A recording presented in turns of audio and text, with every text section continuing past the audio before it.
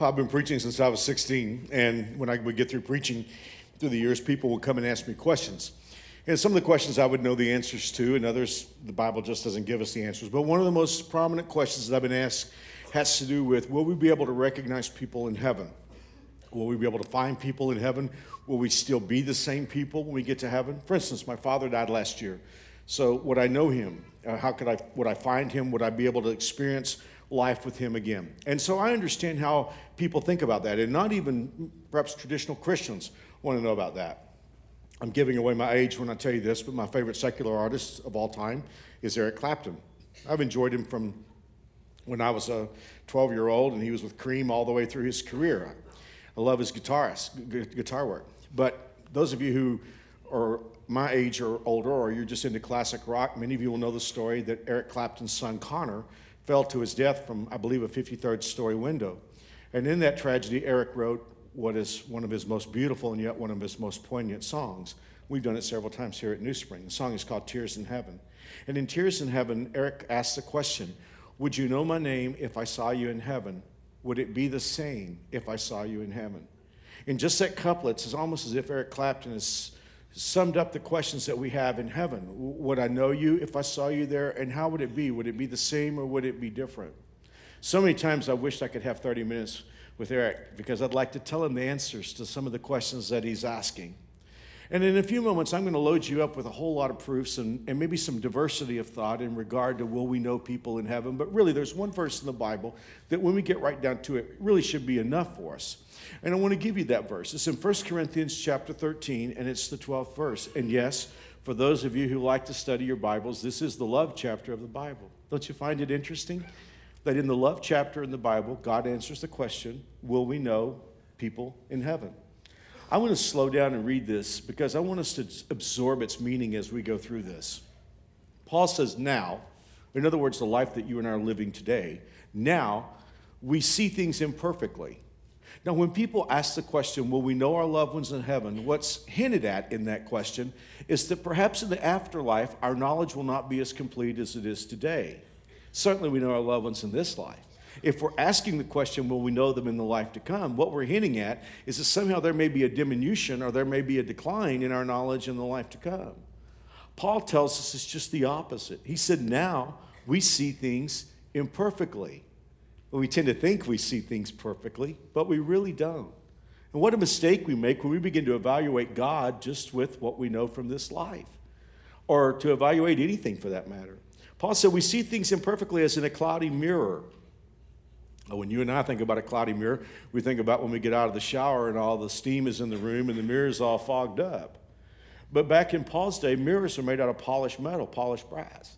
So consequently, and you may have polished metal surfaces in which you can see your reflection, but you wouldn't want to use that for a mirror because although you may be able to see your reflection, it's distorted. It's almost like a funhouse mirror. And that's what Paul was saying. He's saying when we look at things to come, when we look at life, we see things imperfectly like a foggy mirror. He said, all that I know now is partial. Does that statement resonate with you the way it does with me? He's taking the sum total of all his knowledge and he's saying it's partial. That's a really interesting statement. The word partial there means a piece. I never could put puzzles together. I don't have patience for it, being ADD, but I've got friends who like to put together these puzzles with 500 or 1,000 pieces. Now, can you imagine taking just one piece of a puzzle, having never seen the whole, and with that one piece of the puzzle trying to guess what the image would look like? But when you and I try to figure out life, that's what Paul is saying. He's saying, look at this one more time. All that I know now is one piece of the puzzle. I don't have this in my tech notes, but in 1 Corinthians 4:5, Paul would make this statement. He said, don't make judgments about anyone ahead of time before the Lord returns. And you know how foolish we are when we try to judge somebody else because all we have is a piece. We only have a piece of what their situation is. We only have a piece of what we know about it. And we only have a piece of understanding how God feels about things. And so that's just interesting to me. Now, here's the turning point. He said, but then, in other words, in the afterlife, I will know everything completely just as God knows me completely. Well, as I said, that ought to be enough for us because what the scriptures are really telling us is that the knowledge that we have down here is so partial and incomplete, and the knowledge that we will have in heaven is similar to the knowledge that God has of us today. But let's dig deeper for a few moments because we want to know, will we know people in the afterlife, and what will that knowledge be like?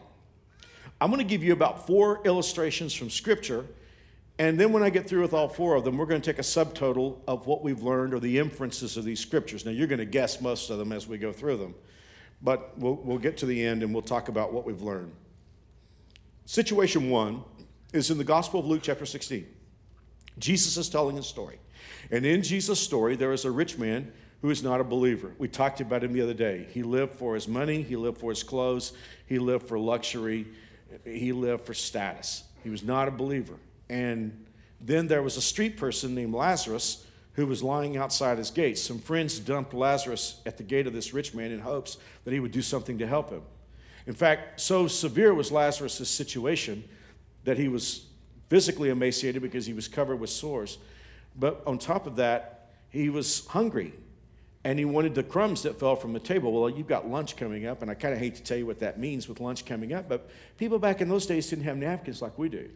And they would have pieces of bread they would tear off, and they would wipe their hands, their greasy hands, on pieces of bread and throw them under the table for the dogs to eat.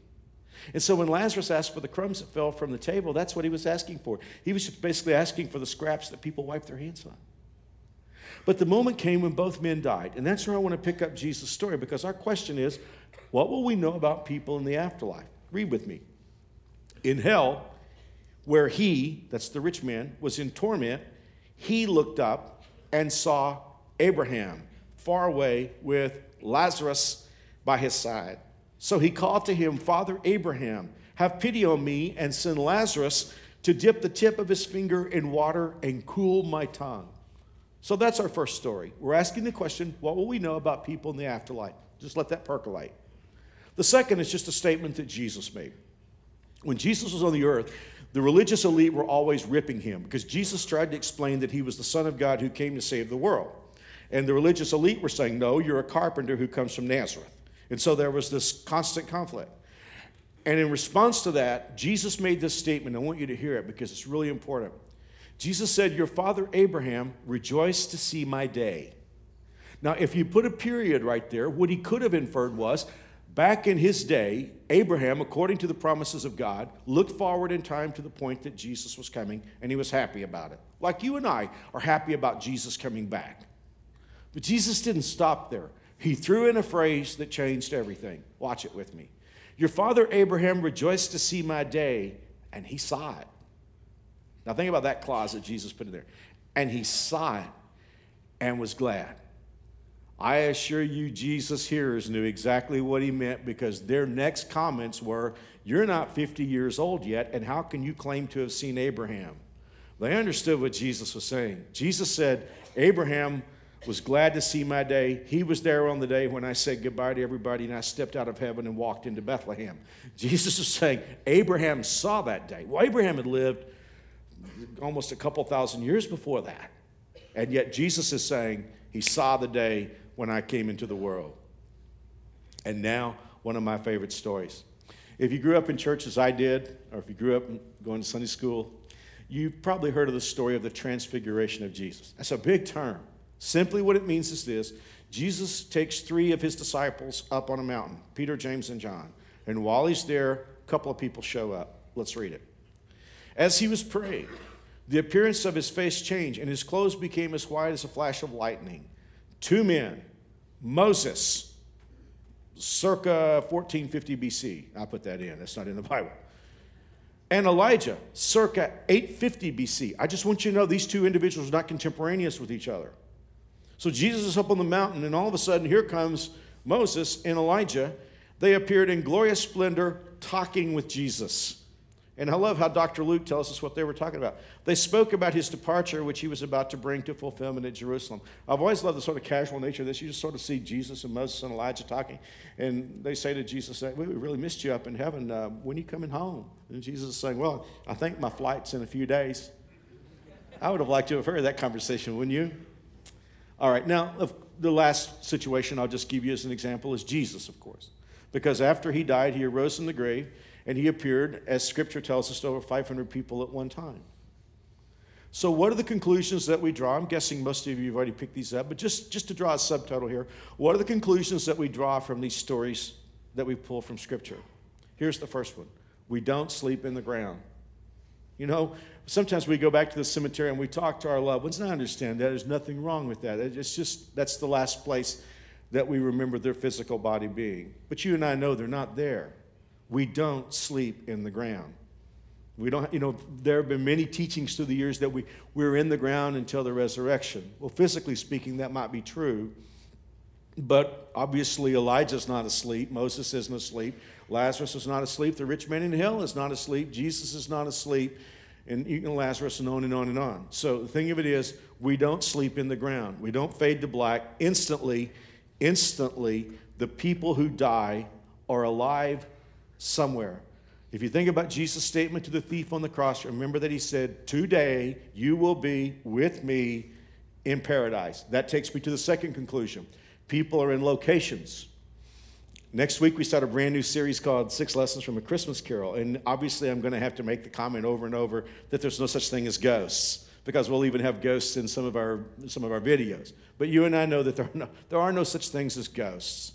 Every once in a while people will, this doesn't happen too often, but someone will say, "Oh, I think I have ghosts in my house. Would you come pray a prayer over my house?" I mean, no, you don't have ghosts in your house. You have people with overactive imaginations. There's no such thing as ghosts.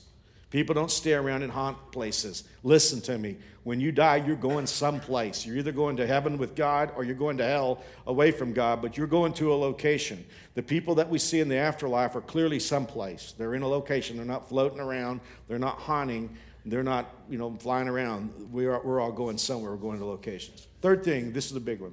People are recognizable. And certainly this is proven to us because the people that we've seen in our stories, they all knew each other. Here's what's strange. People in hell recognize people in heaven. People who were living on the earth recognize people in the afterlife. Peter, James, and John recognized Moses and Elijah. So certainly people in heaven are going to recognize each other in the afterlife. Here's the fourth thing that we draw. We're still the same people. In Luke chapter 9, Moses was still Moses and Elijah was still Elijah. Now, we're different. The Bible says they were glorious to see. So clearly, we're not going to be in an inferior state when we're in the life to come. But we're still who we are. My dad is still my dad. He's not a dolphin or a squirrel or a breeze. My dad is still my dad. And guys, listen, at the risk of offending someone, and Lord knows I don't want to do that, but I owe you the truth. You realize someday I'm going to stand before God and I'm going to be accountable to tell the truth. Could I just plead with all of you parents and grandparents, please don't tell your children we become angels. If I hear that one more time, I'm just going to go crazy. And I've heard that so many times. People, don't tell your children grandma's an angel. No, grandma is not an angel. She's grandma. She's more alive than she's ever been. She's more beautiful than she's ever been, more vital than she's ever been before. Angels are clearly an identity. God has made angels to serve him. We don't become angels. I'm still going to be Mark. You're still going to be you, except we're going to be in glorious splendor. So that's a pet peeve of mine, and I don't mean to go too far with that, but please, don't tell your children we become angels. I do not know where that comes from. So yeah, we'll know each other in heaven. I didn't intend to preach this message, though, because the more I started thinking about, will we know people in heaven, there was this thought that began to crystallize in my head. And I began to think about this. There's one person in heaven I'm going to have trouble recognizing. First of all, I'm surprised he's even going to get in. And I can say that because I know him real well. I will just tell you right now, this is just me talking, and I'm just speaking my heart. As he is right now, he doesn't belong in heaven. And frankly speaking, if I were God, I wouldn't let him in. I could give God all kinds of reasons why he shouldn't let this guy in heaven. In all the years I've pastored, nobody I've ever pastored has given me as much trouble as this one guy. So when I try to think about him in heaven, it's almost more than I can imagine. And some of you chuckling means that you've already guessed who I'm talking about. The person in heaven I'll have the most trouble recognizing is me. I assure you, nobody has given me more trouble in my life than me. And when I think about me in heaven, it's just almost too much to believe. Now, you could be here today and you're saying, Mark, if you're so bad, what makes you think you're going to heaven? Well, he said I could go. In John chapter 3, these are some of the most famous verses in the Bible. In John chapter 3, the Bible says, "For God so loved the world that he gave his one and only Son, that whoever believes in him shall not perish but have eternal life. For God did not send his Son to the world to condemn the world, but to save the world through him." That's the only reason I know I'm going. The whoever and the world, that's everybody. I'm going to put my name there, but you can put your name here. But I mean, really, this is what the message says. For God so loved Mark that he gave his one and only Son, that if Mark will believe in him, Mark won't perish, but he'll have eternal life. God did not send his Son into the world to condemn Mark, but to save Mark through Christ, through him. Put your name there. I'm not going to heaven because I'm anything special. I can give God all kinds of reasons why he shouldn't let me in. I'm going because he said I could go. And by the way, I'm not the only person to feel this way. Because Paul, when he wrote in Scripture, he said, Christ Jesus came into the world to save sinners, and I'm the worst of them all.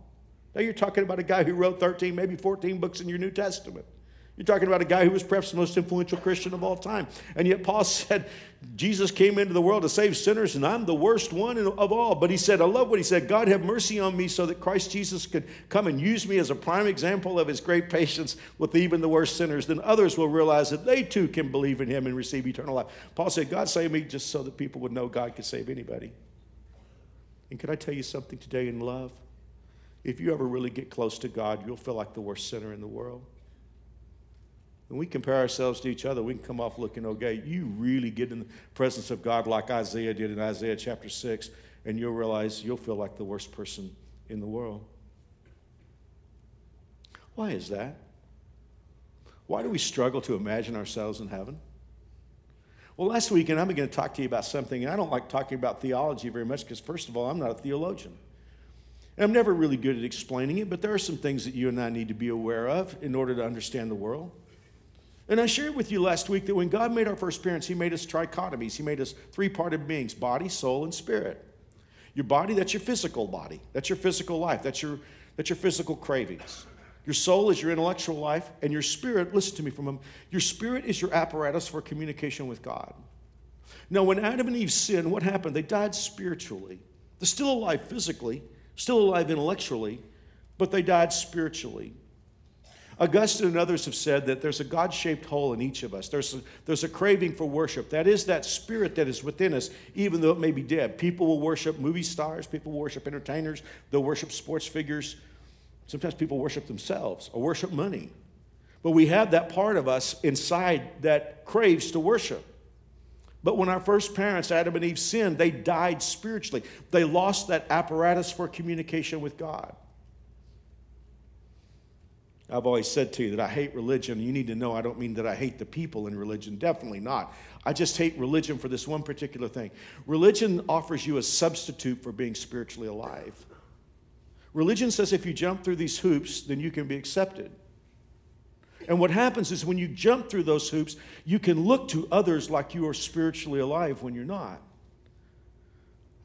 I hear this all the time at New Spring. Many of you have come here because you've tried religion and it hurts you. It cuts you because what happened was you discovered that you could never please the religion enough in order to be accepted. And here's the worst part. Even when you do get accepted by religion, it's not real spiritual life. It just looks like spiritual life. This is a horrible illustration. For one thing, you have to be really old to understand it. And I'm sorry about that. But this is what I think about. When I was 20 years old, I got a brand new Oldsmobile Cutlass Salon. This is a beautiful car. But instantly I did something really ridiculous. It was because there was a craze in those days. Everybody in a car had to have what was called a CB or Citizens Band radio. For all of you who are under 40, that's a prehistoric cell phone. It was the dumbest craze, but there were a lot of things in the late 70s that were dumb. But there was this craze. Everybody had to have a CB radio. And you always knew who had a CB radio because there was an antenna off the deck of, you had this antenna on your car. And I mean, I'll tell you something. If you didn't have a CB radio, that's like not having internet or a smartphone. So I have this brand new automobile, but I have instantly got to have a CB radio. So I put it in my car. It slides in under my dash. It's a little box with dials on it. Main thing I did, first of all, was put the antenna on the back of the car. And driving around, because you got to have an antenna on the back of your car. The other thing, for those of you who can remember cars in the late 70s, the Cutlass dash was just such that the only place to put the CB radio was right under the dash as you enter the car on the left side of the steering wheel. And every time I got in the car, I banged my knee on the dumb thing. And I never used it. I wasn't interested in CB radio, just wanted to look cool. So you know what I did? I just pulled the thing. I pulled the radio out, stuck it in the trunk, but I left the antenna on the back. I did. I drove around, looked really cool. I think I've told you guys, my first church when I graduated from college was in Houston. And Mary Alice and I were on our way down I-45 to Houston the first time I was going to go speak there. So I'm driving down I-45, and a trucker pulls up next to me, and he's keeping his speed the same as my car. And notice that he's just like staying right there with me. And I wonder what's going on. All of a sudden I looked over at him, and he was smiling and waving at me. And I smiled and waved back. That's how we are in Texas. So I smiled and waved back. And then he reached up and he pulled up his microphone and he pointed to it. I don't know what he was driving with at that point. But he pulled up his microphone and he pointed to me and smiled. He wanted to talk to me. The only problem is I have an antenna on my car. I don't have a radio in my car. And he kept trying to point to, he thought I was just slow at first. And he kept pointing, and after a while he just drove off thinking I was the most stuck-up guy in the world. See, I had the antenna on the deck, but I didn't have any apparatus for communication. I just described some of you in religion. You went through the rules, the catechism, the baptisms. You went through the legalism. You got an antenna on your deck, but you don't have an apparatus for communication with God. This is why 5 times a week I stand on stage. And I tell you, it's not about rules, it's not about rituals, it's about a relationship. Do you have a relationship with God? Because see, here's the thing. When you invite Jesus Christ into your life, your spirit comes alive. And it's real life. It's not religion. It's real life. You truly do know Jesus. But guys, here's the whole point of what I'm trying to bring up today. Because remember, the point of our discussion today is, why is it that we struggle to think about what we're going to be like in heaven? Simply this. When you invite Jesus Christ into your life, your spirit comes alive. But the problem is you still have the old nature inside of you. Let me ask you a question here today. Let's just do a little experiment as we think about this. If Jesus Christ were to walk in here today with a briefcase of contracts, and he would say, as he stood up, I have a contract for anybody who wants to enter the contract today. Here is my contract with you.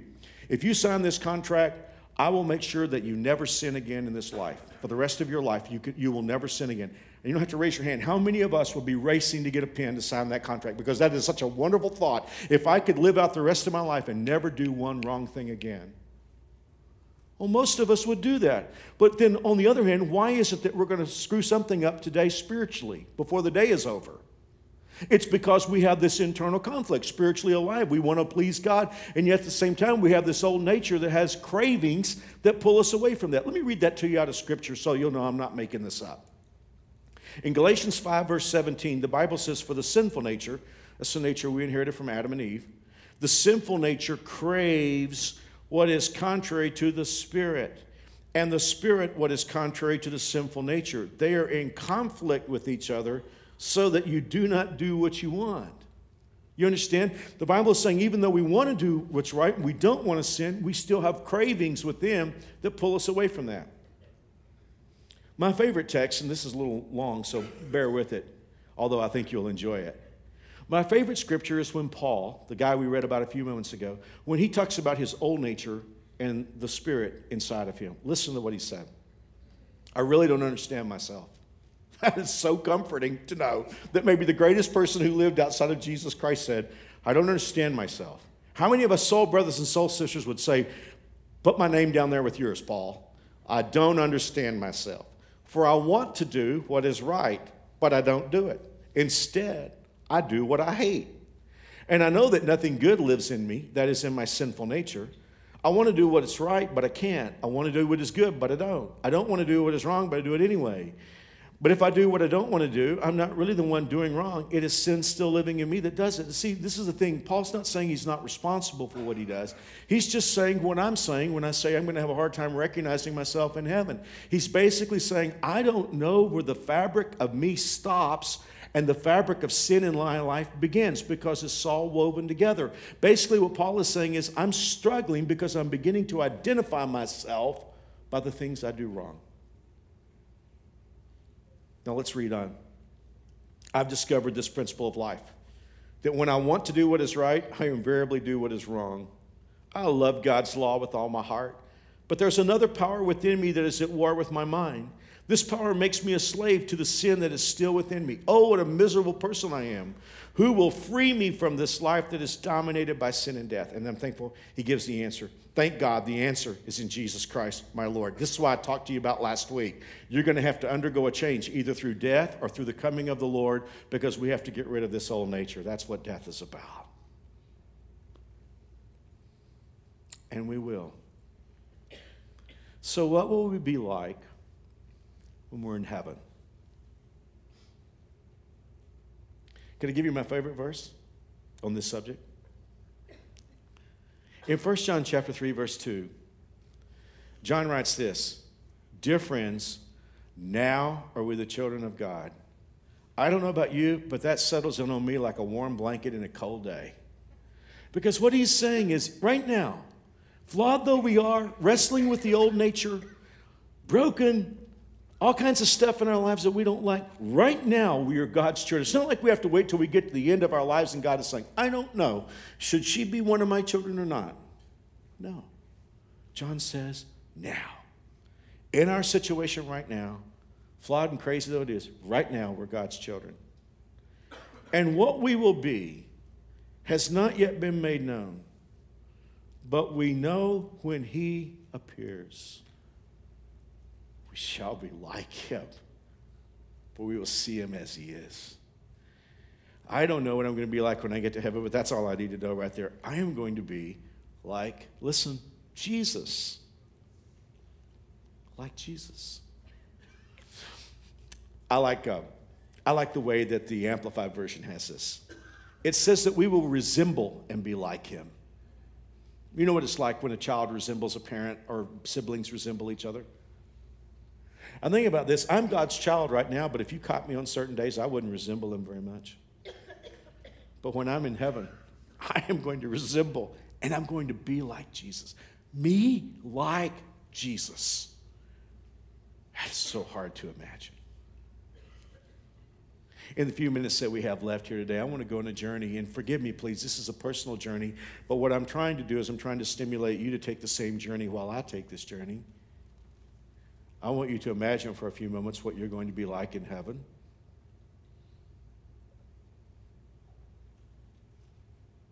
It's hard for me. I have to think about this. How will I know me without anxiety? I've never lied to you. Anxiety is my biggest issue. It's both the weight that weighs me down and the sin that so easily besets me. I live with fear every day. I get up in the morning and think, what do I need to worry about today? And if I can't think of anything, I will before long. Some of you have no idea what I'm talking about. Some of you do. I just try to think about how will I know Mark if he doesn't have anxiety? It's almost as if that's an identifying mark for me. How will I know me without anxiety? How will I know me without pain or fatigue?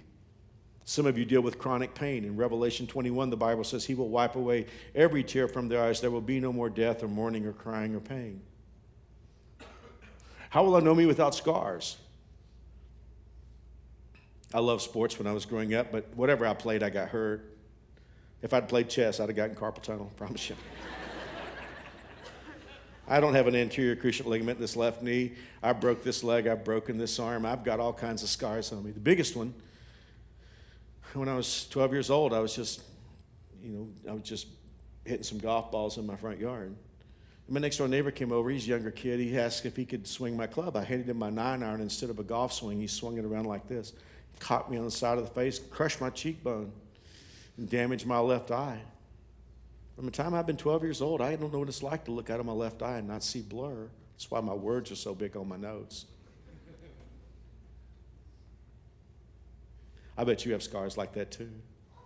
I bet you have injuries and scars. Isn't it strange how something can happen to you in just a moment and change your life forever? You know what's strange about scar tissue, isn't it? Scar tissue is something that God has given us as, I guess, certainly it's a gift, because when you have an open wound, then your body makes tissue. It's not as good as the original tissue, but it's tissue that protects the wound. But then after a while, The scar tissue itself can become a problem, can't it? You need to know now I'm not talking about physical scars. I'm talking about emotional scars, because isn't it true that there are things that happen in your life to you emotionally, and your soul creates scar tissue? It's not healthy like you were before it happened. It allows you to get through. But the scars are there.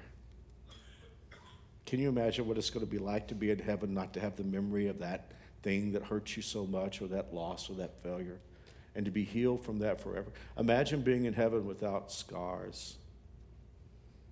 Imagine, for me, it's a challenge to think about being in heaven without guilt, or without weak areas. I'm trying to imagine being in heaven without a sense of time getting away from me. I'm 58 years old. That pretty much governs my life at this point, because I'm busier than I've ever been in my life, and yet I realize time is getting away from me. I'm always in a hurry. I mean, just to imagine myself with time, that would be something amazing. And I'm just kind of opening my heart, because I want you to think about this too in your life. I don't know what you fear. I don't know what troubles you. You know what I look forward very much to in heaven? There's something about me that I hate probably more than anything else. I hate disappointing people. I'm never happy with a sermon. I'll preach 5 times and I'll feel like I've let you down. I hate disappointing my wife. I hate disappointing my kids. I hate disappointing God. I don't even like disappointing myself. But to imagine being in heaven and never fear disappointing anyone again. What will I be like when I'm like Jesus? What will you be like when you're like Jesus? I don't know if we'll be able to recognize ourselves and do one thing. We're going to have a great time. Because here's the thing. You're going to like people in heaven you didn't even like on the earth. Some of you are like family members. You just never could stand on the earth. When you both like Jesus, you'll be okay. It's good to know with Thanksgiving and Christmas coming up, isn't it? What will we be like when we're like Jesus? That is an awesome thought. That's a quirky way for me to finish the series, but it just was on my mind. And here's the thing I want to ask you. I want to ask you this. Are you going? Guys, to be honest with you, there were New Springers who started this journey with us 4 weeks ago who are already in eternity. I've heard a number of stories of people who were greatly touched by the messages, and right after that, slipped into eternity. Are you going? Hey, it's not enough to have religion antenna on your deck. Do you have a relationship with God? He said you could. You say, well, Mark, I'm not sure I'm good enough. Well, I know you and I both are not. Let's let go of that. He said we could go. He said you and I could go. He says whoever. And if you don't have that settled in your heart and life, you need to settle it right now. I mean, give up on religion. Give up on trying to be a good person. Give up on trying to figure this out on your own. Just come and accept what Jesus Christ did on the cross. There's a reason why we elevate the cross. The highest symbol on this property is a cross. Why? I mean, think about that. That's a place of execution. We elevate the cross because on the cross, Jesus Christ did for us what we can't do for ourselves. He laid his perfect life on a Roman cross, and the blood that came out of his body was a currency that paid for our souls. So that people like you and me who don't deserve to go to heaven can walk in and be like Jesus. And he said it's a gift, and all you have to do is ask. I'm going to close the service with a prayer. These aren't magic words, but the important thing is what you mean. So I'm going to pray it slowly, because you got to decide if you want to tell God what this prayer has to say.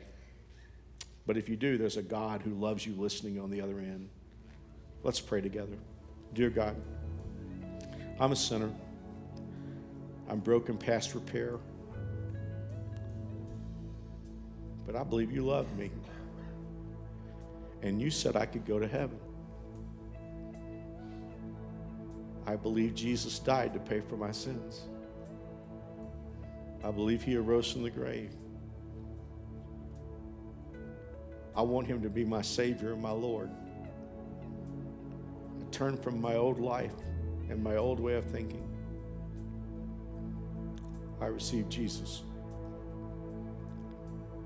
Thank you for making me God's child. In Jesus' name. If you just prayed that prayer, we're not nearly as crowded as we normally are because of the snow. So this will be easier day than ever. I have a gift I want to give you if you just prayed that prayer, a DVD and a little book I wrote that answers a whole lot of questions about how you can be sure you're going to heaven. Also a coupon for a new Bible. If you just pray for me, all you got to do is take your Talk to Us card and say, I pray with Mark. Take it to guest services. It's right out in the lobby to your right, and there's a little one back by the coffee shop. Guys, next week we start the series of series. It's called 6 Life-Changing Lessons from Christmas Carol. Next week is Mankind Was My Business. We will go all the way to Christmas Eve. I promise you. There are people who will come for Christmas who will come for no other time. You'll want to invite your friends to this series. I promise you, it's going to be extraordinary. I can't wait for you to see the stage and then bring the message, Mankind Was My Business. That's next weekend. God bless. Be safe out there.